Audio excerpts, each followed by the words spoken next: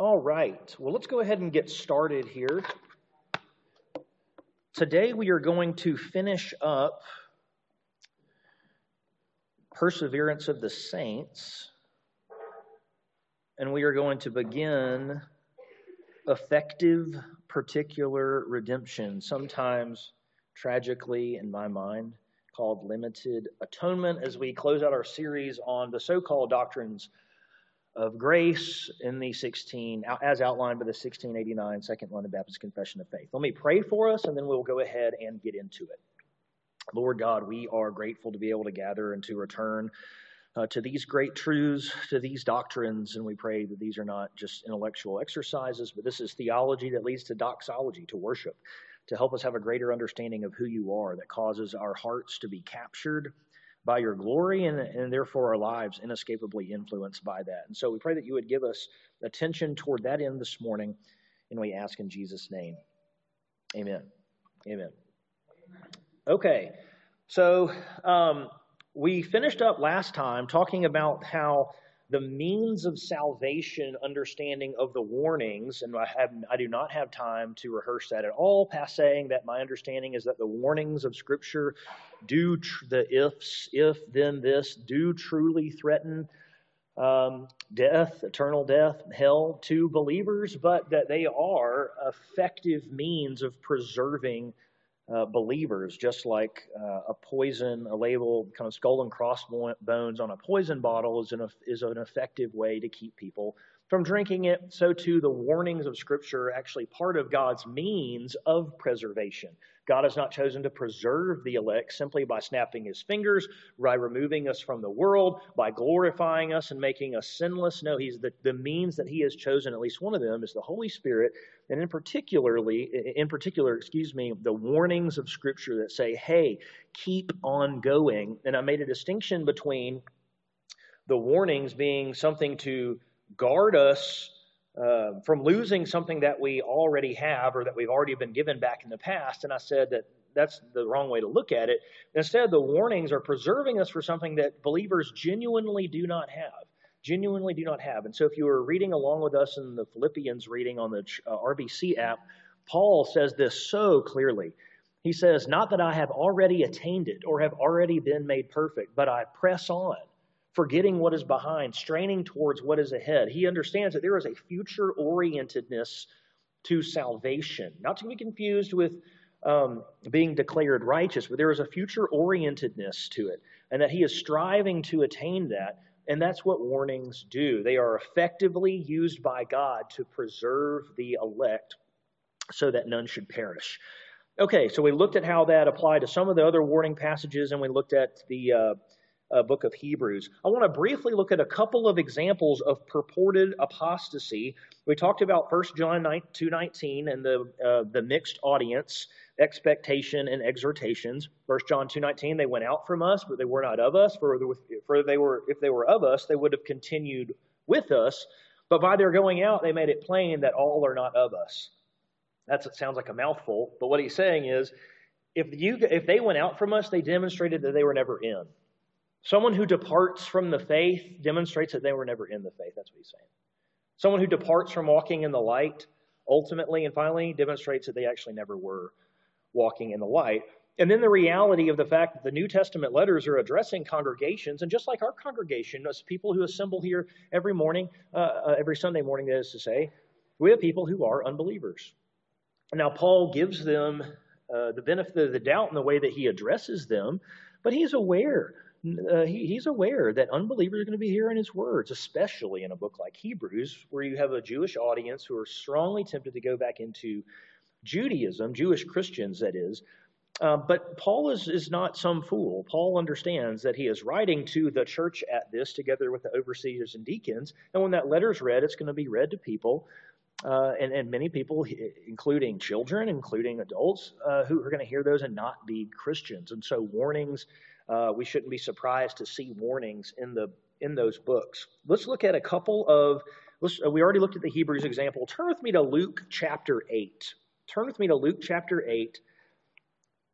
I know that this has been a while since we've touched on this stuff. If it kind of seems like we're going to dip our toe into this and then leave the subject, that is exactly what we're doing, but it's because We've been on this for a while, so if this Sunday school feels a little bit awkward, I apologize. It's just how it has to be.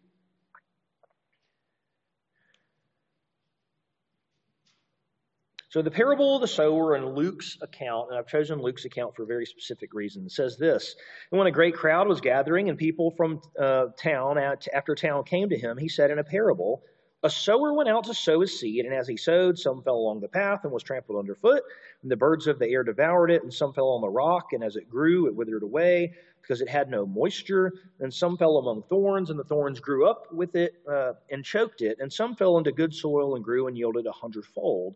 And as he said these things, he called out, he who has ears to hear, let him hear.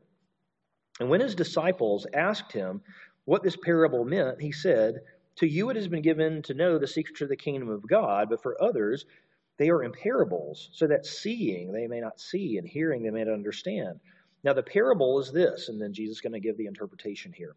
The seed is the word of God. The ones along the path are the ones who have heard. Then the devil comes and takes away the word from their hearts so that they may not believe and be saved. And the ones on the rock are those who, when they hear the word, receive it with joy, but these have no root. They believe it for a while, and in time of testing fall away. And as for what fell among the thorns, they are those who hear, but as they go on their way, they are choked by the cares and riches and pleasures of life, and their fruit does not mature. And as for that in the good soil, they are those who, hearing the word, hold it fast in an honest and good heart and bear fruit with patience.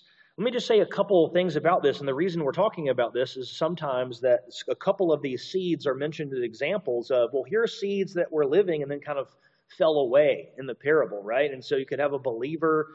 The idea is the seed was sown into someone's heart. They accepted the word, it was growing and all the rest, and then they fell away and they lapsed out. They died. They apostatized. So everyone agrees that the first group of folks, the first group of seeds, is not actually. Well, actually, I'm not saying everyone. I did just not say that. Let's just look at the first group. Okay, sower went out to sow. Some fell among the rock, and as it grew, it withered away because it had no moisture. Now, when Jesus interprets that, listen to how he describes this, and this is one of the reasons I chose Luke's account. The ones along the path are those who have heard. Then the devil comes and takes away the word from their hearts, so they may not believe and be saved. The whole point is the devil coming from, in the language of the parable, these are people who have not believed at all. Okay? It says they will not believe and be saved. So clearly, this first group of folks is not a group of folks who are saved. The second, and some fell on the rock. And some fell among the thorns, and the thorns grew up with it and choked it. Okay, and then listen to what Jesus said in verse 13. And the ones on the rock are those who, when they heard the word, received it with joy, but these have no root. And this is what it says. It says they believe for a while. It doesn't say they believe, something like they believed. They just believed for a while. No, it's they believed for a while. That's the idea. They believed for a while. It's not they believed. And then after a while, this happened. They believed for a while. The while describes how they believed, the manner in which they believed. Okay? They believed for a while. Their belief was not the same as the last seed, as the last group. Let's go to 14 first. As for what fell among the thorns, they are those who hear, but as they go on their way, they are choked by the cares and riches and pleasures of the world, and their fruit does not mature. So there's people who are fruitless. These aren't people who have fruit that comes out of. They're people who are fruitless folks. And then finally, as for the good soil, they are those who, hearing the word, hold it fast in an honest and good heart. And this is the one that contrasts with all of the other ones. The people who are in the good soil, who bear fruit, unlike the fruitless folks, accept the word with an honest and good heart and bear fruit with patience. So I think it is a huge reach. First of all, we're in a parable anyways. But second of all, it's a huge reach, even with how Jesus explains it, to suggest that the ones who have fallen away here are those who have fully embraced the gospel, have truly believed it, are saved, and then fall away. All the evidence suggests the opposite, that in these cases, these people are fruitless people. They are people who have been kept from believing. They are people who are not saved, and there are people who only believe for a while, as opposed to the enduring belief of those who with a patient, honest, and good heart bear fruit. Okay? So I don't think trying to appeal to the parable of the soils as an example of people being able to fall away really has any punch whatsoever. Any questions about that before I go on to the next text here? Yeah.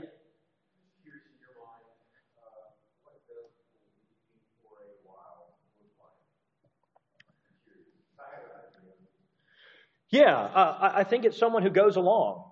Yeah, it's someone who believes, but they don't believe it convictionally. It's someone who kind of entertains it. I mean, they believe it. It may be something like, I'm trying to think of something that I've believed for a while. You believe it because you've heard it. You believed it because people are doing it. And if someone asked you, you probably even said, yeah, of course.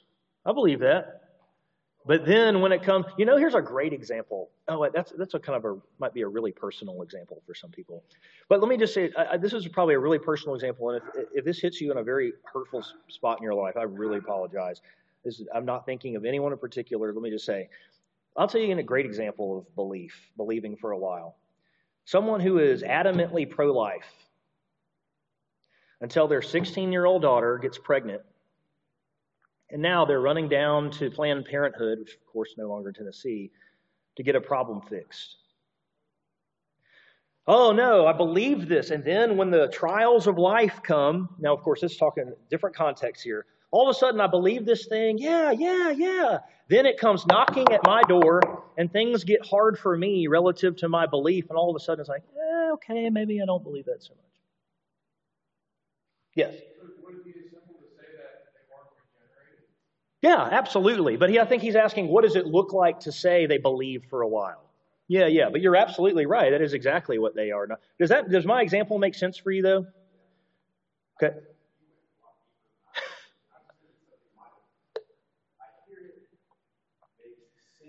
Yeah.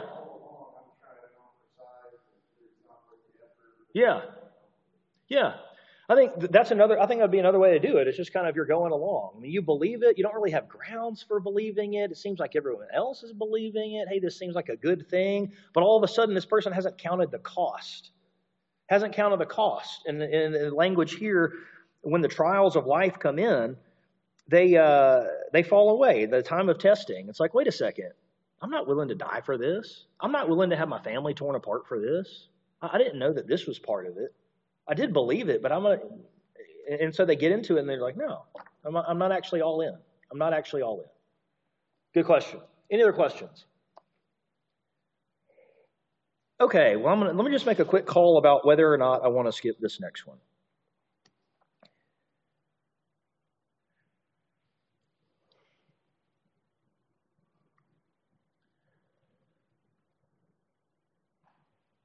Yeah, I don't want to skip it because it's one that you need to know about. Let's turn with me to 2 Timothy, please. 2 Timothy 2, 11 through 13. I'm tempted to move along quickly here, but I don't want to. This one in particular is a good one. Okay. Paul is quoting a saying that he esteems as trustworthy.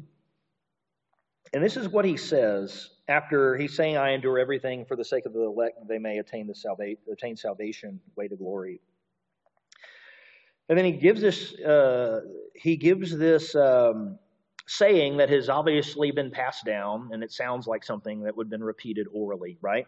If we have died with him, we'll also live with him. If we endure with him, we'll also reign with him. If we deny him, he will deny us. If we are faithless, he remains faithful. Now, the question is this. What exactly, no one really has a ton of questions about the first part there. But what about 12b and 13a? Oh, really just 13. If we deny him, he will deny us.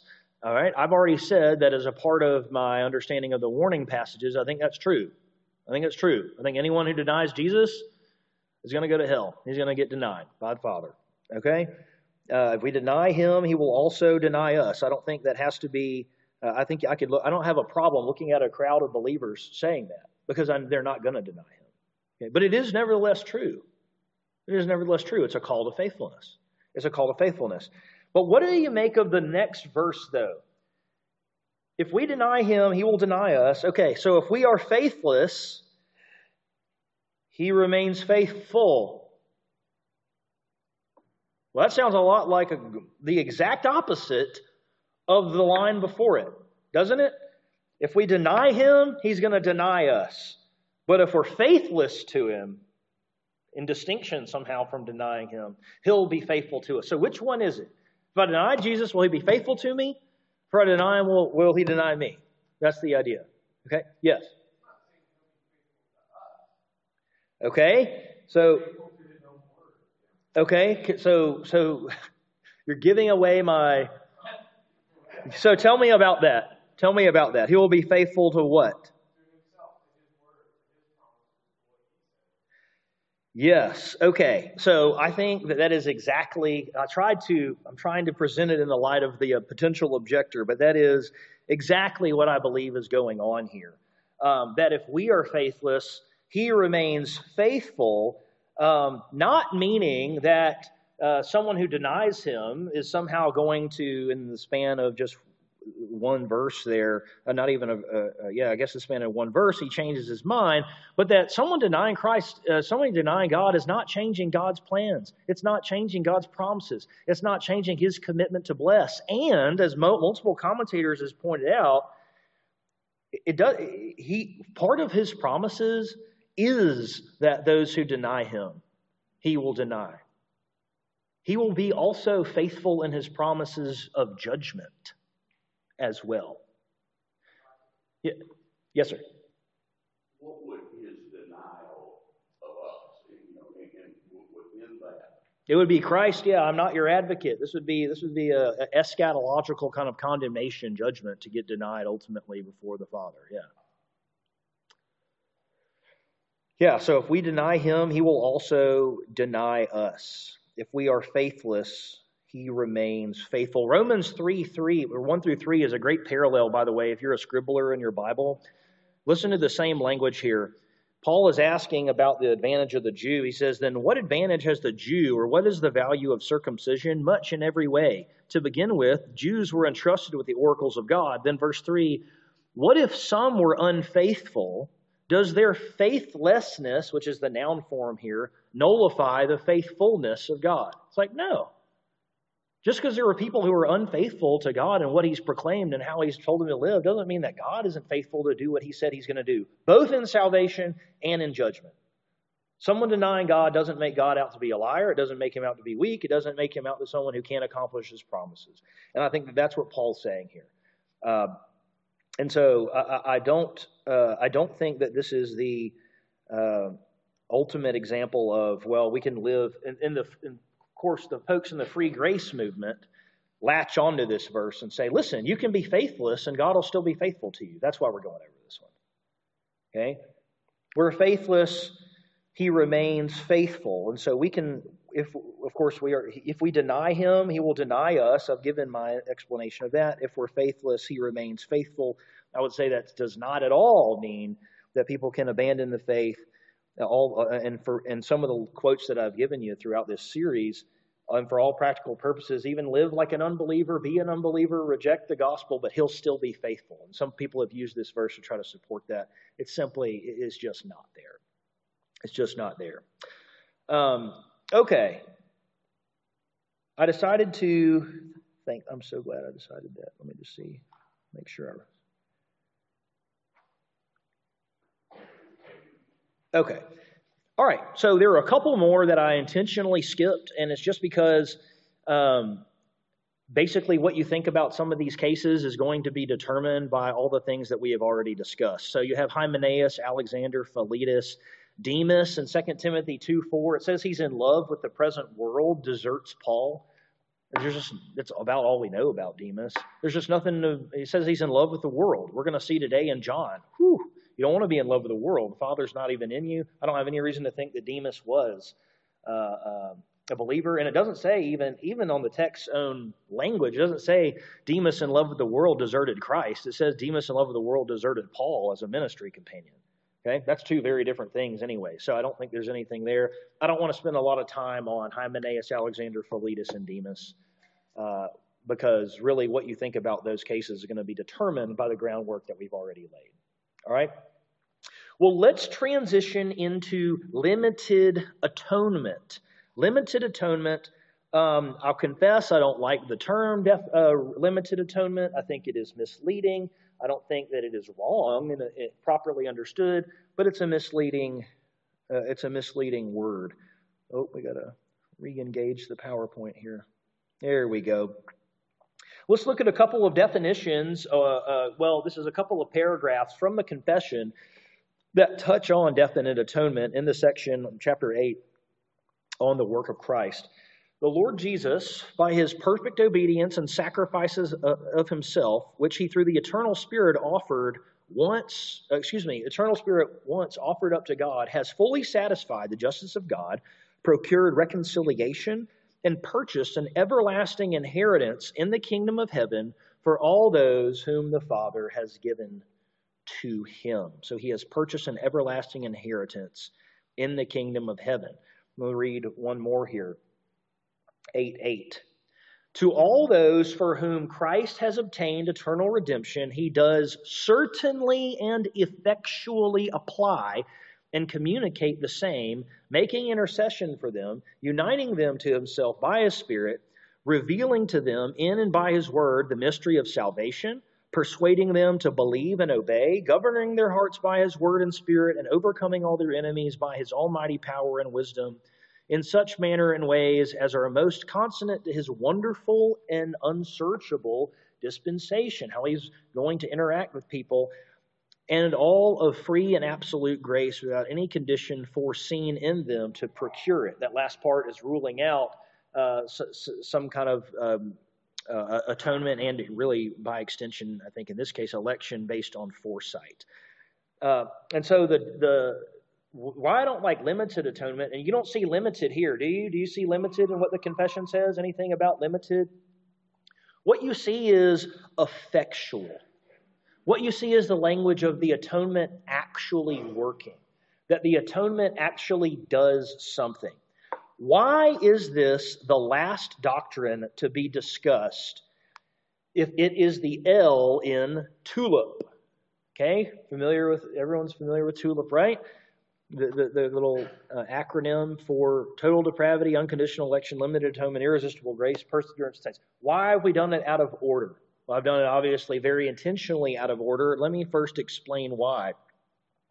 The first is that historically speaking, the Reformed tradition has meaningful attestation to so-called four-point Calvinism. And thus, whether one holds to limited effective atonement is not a determining factor in whether or not they can be considered Reformed. Okay? Now, I don't think, historically, four-point Calvinism is not called four-point Calvinism. It's called one of two other things. But whether or not Calvin believed in definite atonement is something that the Calvin scholars go back and forth about. I've read the Institutes.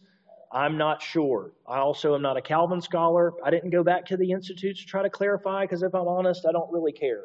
But what is definitely true is that Theodore Beza, who followed Calvin and interpreted Calvin as kind of his lead pupil, certainly and unequivocally not only held to definite atonement himself, but said that Calvin did as well. And I did read one scholar who does not hold a definite atonement, who said when the dust settles, most of the folks do think that Calvin would have sided with Beza on definite atonement, but that we just can't be sure. But certainly it was Theodore Beza who made it crystal clear and extremely explicit that this is what he believed Calvin to teach, and certainly what he believed. However, within the Reformed tradition, both in England and in France, there were two other understandings of the atonement coming out of the Reformation that could properly be called Reformed. One was, and I know in these, like the southern, the way people say this is just Moses Amaro. His French name, I tried to get Katie Butler to tell me how she would say it, and it sounded so nice when she said it, but it was like, Mosé Amiros. I can't do it, all right? But Ameraldianism or Ameraldianism, either one, you will see it as both. That was one. And then you have Usher and John Davenant with hypothetical universalism.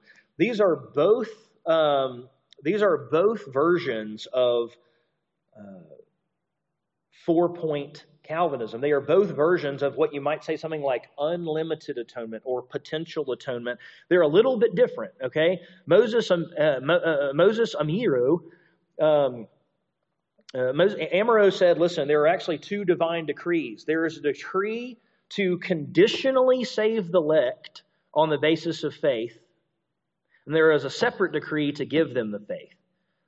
So election is conditional on faith, but then God's the one who supplies the faith. Okay? And so the idea is that in the atonement, Christ died for everyone who would have faith. For everyone who would have faith, and then they are given the faith. Usher and Davenant had a much simpler version. Their understanding was that Christ made a way. Christ died for sin. He paid the price for sin for everybody. You just got to come in there and take advantage of it. That's the idea. Okay? So in both of these, critically, I want to be very clear, in both of these, Jesus did not, the atonement did not actually accomplish something for people. It might have set aside God's wrath, paid a ransom for sin, but it did not effectually accomplish its end. Okay? It potentially accomplished its end, and I'm going to give you an example I'm going to give you an illustration further down in our time today about how you can think about that if that doesn't make sense. So we're discussing this. First reason we're discussing this last, because there are people within the Reformed tradition, particularly the Reformed Anglicans, and then some of the developed out of the French Reform, but there are plenty of 4-point Calvinistic Baptists now. But this does have meaningful attestation within the Reformed tradition. So I think it would be a huge mistake to say that it would be, if you don't hold to definite atonement, you weren't one of the particular Baptists in church history, that you weren't Reformed. I think that's really narrowing what historically would be considered Reformed. That's the one reason we're talking about it at the end. The second is this.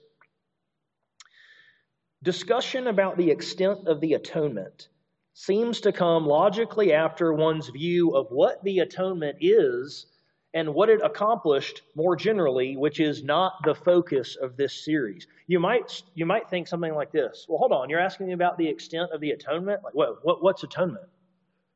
Don't you have to understand what atonement? Doesn't it seem like you need to understand what atonement is before you talk about how many people it atoned for? It seems to me, yeah. I mean, that's what it seems to me. And I'm not saying it's necessarily impossible to do it the other way around, but we have an Old Testament filled with atonement and the idea of atonement. And so it seems like what you think atonement was, there's no thinking. What you think atonement was or is plays a huge role in this discussion. Is it that atonement paid a ransom to Satan?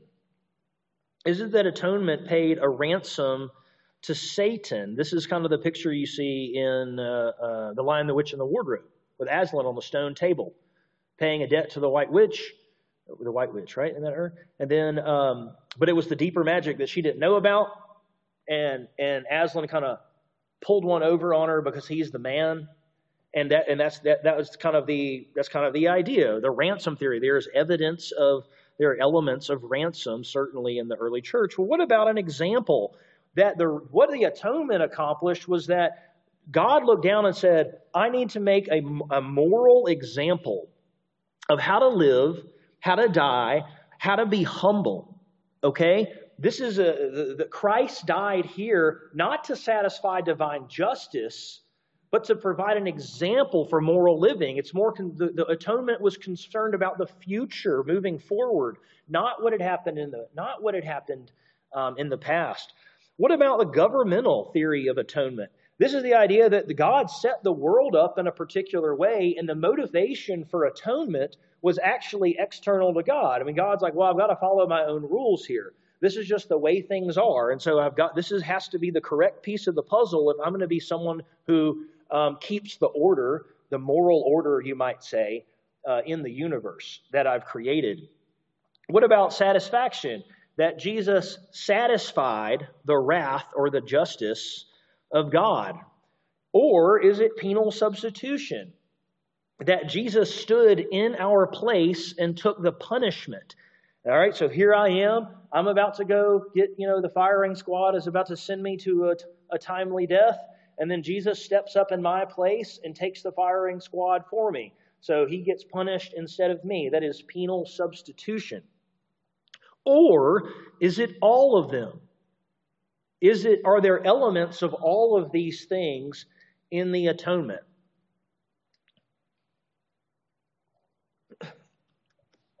I'm not sure about all of them, but I would suggest to you, and we don't have time to do this. This is why I'm saving this to the end, because I'm going to tell you what I think and not defend it at all. I'm just going to move on. I think that there are elements of all of these things in the atonement. It is true that Jesus died to destroy the work of the devil. It is true that in my place condemned he stood, that he was smitten for our transgressions, and upon him were the chastisement that brought us peace. Right?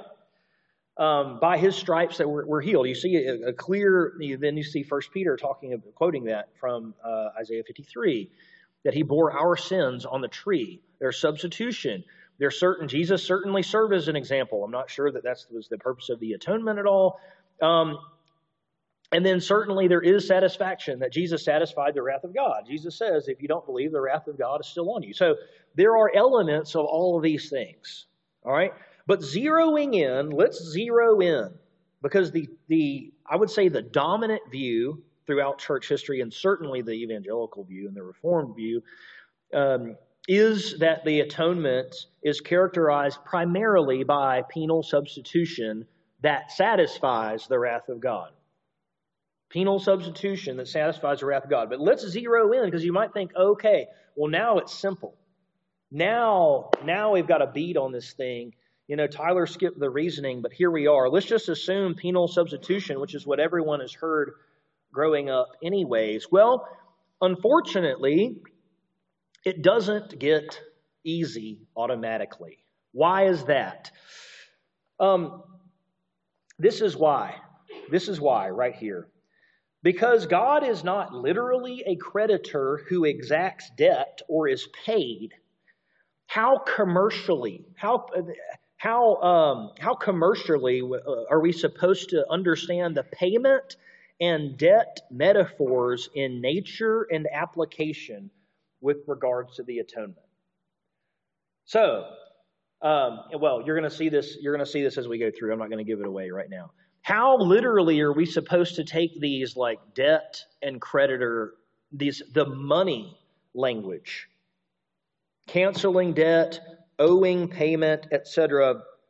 How literally are we supposed to take those things? And when you start asking that question, you can go to two sides of you can go to kind of drive off into two ditches very, very quickly with not at all literally or overly literally, and both cause a lot of problems. And we're going to talk about some of those problems as we move on.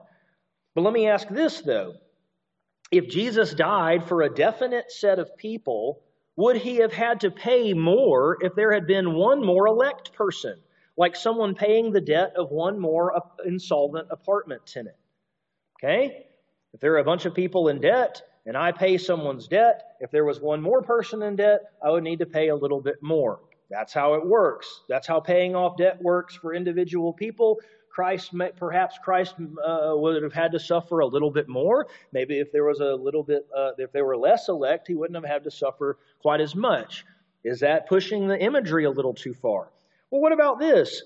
if the atonement was retributive justice cast upon Christ as a substitute for the elect, did Christ receive the same punishment that we would have received if we did not repent and believe the gospel? And that's punishment understood as identical wrong.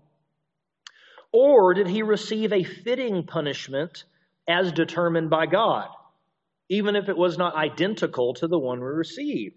If it was an identical return, why did it not last forever? Like the suffering of those in hell will endure. Jesus' suffering was not eternal. Should we think, however, that retributive justice is identical return, is that plausible if we would not punish someone's lie by lying to them, or punish someone's stealing by stealing from them? In other words, what exactly is justice in this case? What is just punishment, rather? What is just punishment? And how does it relate to the debtor language? How tightly are we supposed to understand that? Here's another reason. At the moment a debt is canceled, no more forgiveness is needed. So everyone look up here. Don't read the rest. Look up here. I'm looking at everyone's eyes. Okay, so you have a debt. I forgive your debt. It's gone forever in good faith. Now, does it make sense for you to ask me for forgiveness? Yes or no? No. What? To forgive what? You asked me to forgive your debt? There's no forgiveness. There's no forgiveness. I've already forgiven the debt. All right, now we can continue reading, okay? At the moment a debt is canceled, no more forgiveness is needed. If Jesus effectively canceled people's debt, how does forgiveness even make sense upon repentance and faith? If Jesus actually canceled debt at the cross, how does forgiveness even make sense? There isn't anything further to forgive. It's already been forgiven. If Jesus' atonement actually did something and effectually did something instead of potentially doing something, then what is there to forgive? This was Richard Baxter's famous reply to John Owen, in the death of death in the death of Christ. Richard Baxter, this is what he said. He said, "This theology of the atonement promotes licentious living because the elect don't need forgiveness. Already been forgiven." Here's another way to state the same objection right here. A very similar way to state it. If the work of Christ actually saved, as opposed to potentially saved, then the elect would not need to repent and believe. But faith is required to make the atonement effective. And therefore, the atonement has made sins forgivable, but it didn't forgive sins. What do we think about that? Did the atonement create an antidote for sin?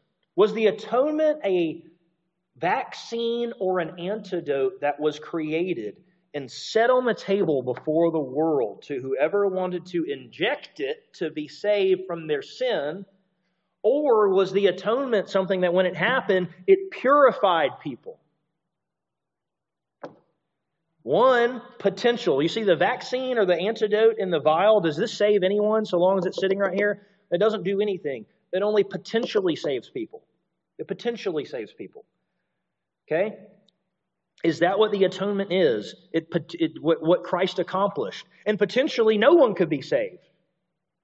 That's why I said that Jesus, in one literal sense, didn't die for anyone in that view.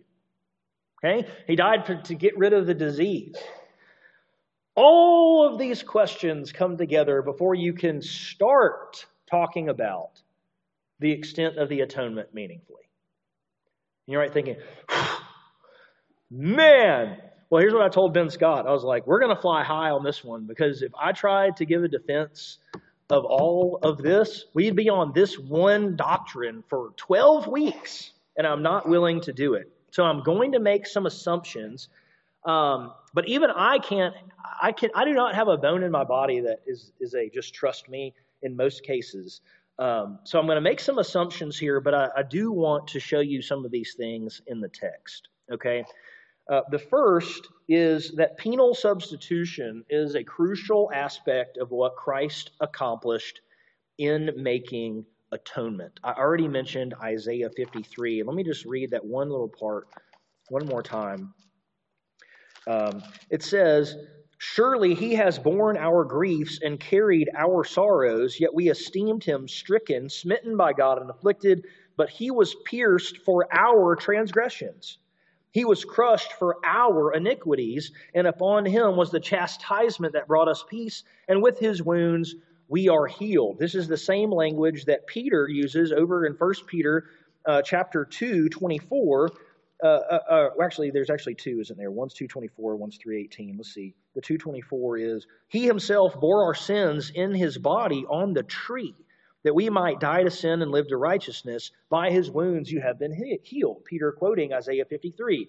There is, and I'll leave you, if you want to go look at these other ones right here, 1 Corinthians 5:21, "He made him to be sin and knew not sin, then in him will become the righteousness of God." You can go look at this. Penal substitution. Penal substitution is a crucial aspect. That doesn't say it's the only aspect. It's a crucial aspect.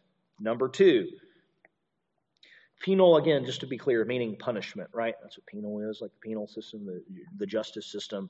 And then substitute, that he stood in our place to take that punishment. Number two, divine punishment is retributive, but not all punishment requires an identical return on sin. Not all just punishment requires an identical return on sin. It is more fittingly understood as an appropriate return on or answer to sin. 2 Thessalonians, I'm going the wrong way in my Bible, which is in Thessalonians, tells us something about this divine justice. Paul says, "This is evidence of the righteous judgment of God, that you may be considered worthy of the kingdom for which you are also suffering, since indeed God considers it just." What is it that God considers it just to do? To repay with affliction, to pay back. That's retributive. That's retribution. To pay back, to repay with affliction those who afflict you, and grant relief to you who are afflicted, as well as to us, when the Lord Jesus is revealed from heaven with his mighty angels in flaming fire, and inflicting vengeance on those who do not know the gospel, and on those who do not obey the gospel of our Lord Jesus Christ, and they will suffer the punishment of eternal destruction. Eternal destruction. In Romans chapter 12, we read that we are not to take matters into our own hands. Why is that? "Beloved, never avenge." Why are we not to avenge? Why are we not to do back to people? "But leave it to the wrath of God, for it is written, 'Vengeance is mine, and I will repay,' says the Lord." So the idea that divine punishment, and I've been marinating in a bunch of this literature here recently and watching a lot of the top guys go back and forth with this. The idea that divine punishment is rehabilitative, right? That's the move. That's the universalist move. Everyone goes through the fire, but everyone makes it out because they're restored through it. They're purified through it. All the gold makes it out of the fire. It's the other stuff that gets burned away. So, the idea that divine wrath here is rehabilitative or that it is restorative is not the picture that we see. We see that divine punishment is retributive. That divine punishment in the kind of eschatological sense, that retributive justice is the kind of justice that God is executing. And you see even evidence for this with the lex talionis, the eye for eye principle in the Old Testament. And as it turns out, with potentially one exception, the eye for the eye principle was never understood to be literally the eye for eye. It was a more like a proverb that articulated a principle of proportionate justice. That when something had happened, that the penalty due that should be in proportion to the crime that had happened. And so I don't think that you have to have an identical return in order for there to be a complete and perfect justice. For the same reason, I don't think you lie to someone who lied, and you steal from someone who steal. In fact, if you steal from someone who steal, let's say they steal something from me and we take it back. Well, I just got my stuff back. I didn't get compensated for my damages, for my losses, right? So identical return, meaning what exactly you did is going to be done to you, I think is a broken understanding of how to do punishment, which is good. That's going to free us up to say how Christ satisfied the wrath of God on the cross, even though he wasn't there forever. But that's not identical to the punishment of the believers in hell, which presumably is what Jesus stood in the place of. How exactly does that work? We'll come back next time and try to sort through some of these things. I've got a couple other, I have one other assumption, and then we're going to set up the context. I'm going to lay out a master argument, try to defend the premises, and then we're moving on. Okay? Is everyone sufficiently confused? Like, oh my goodness, what did I just listen to? Okay, that's okay. Lord Jesus, we pray for wisdom as we sort through these things. We thank you for the Lamb of God who takes away effectively the sins of the world. We are thankful for blood that speaks a better word than the blood of Abel.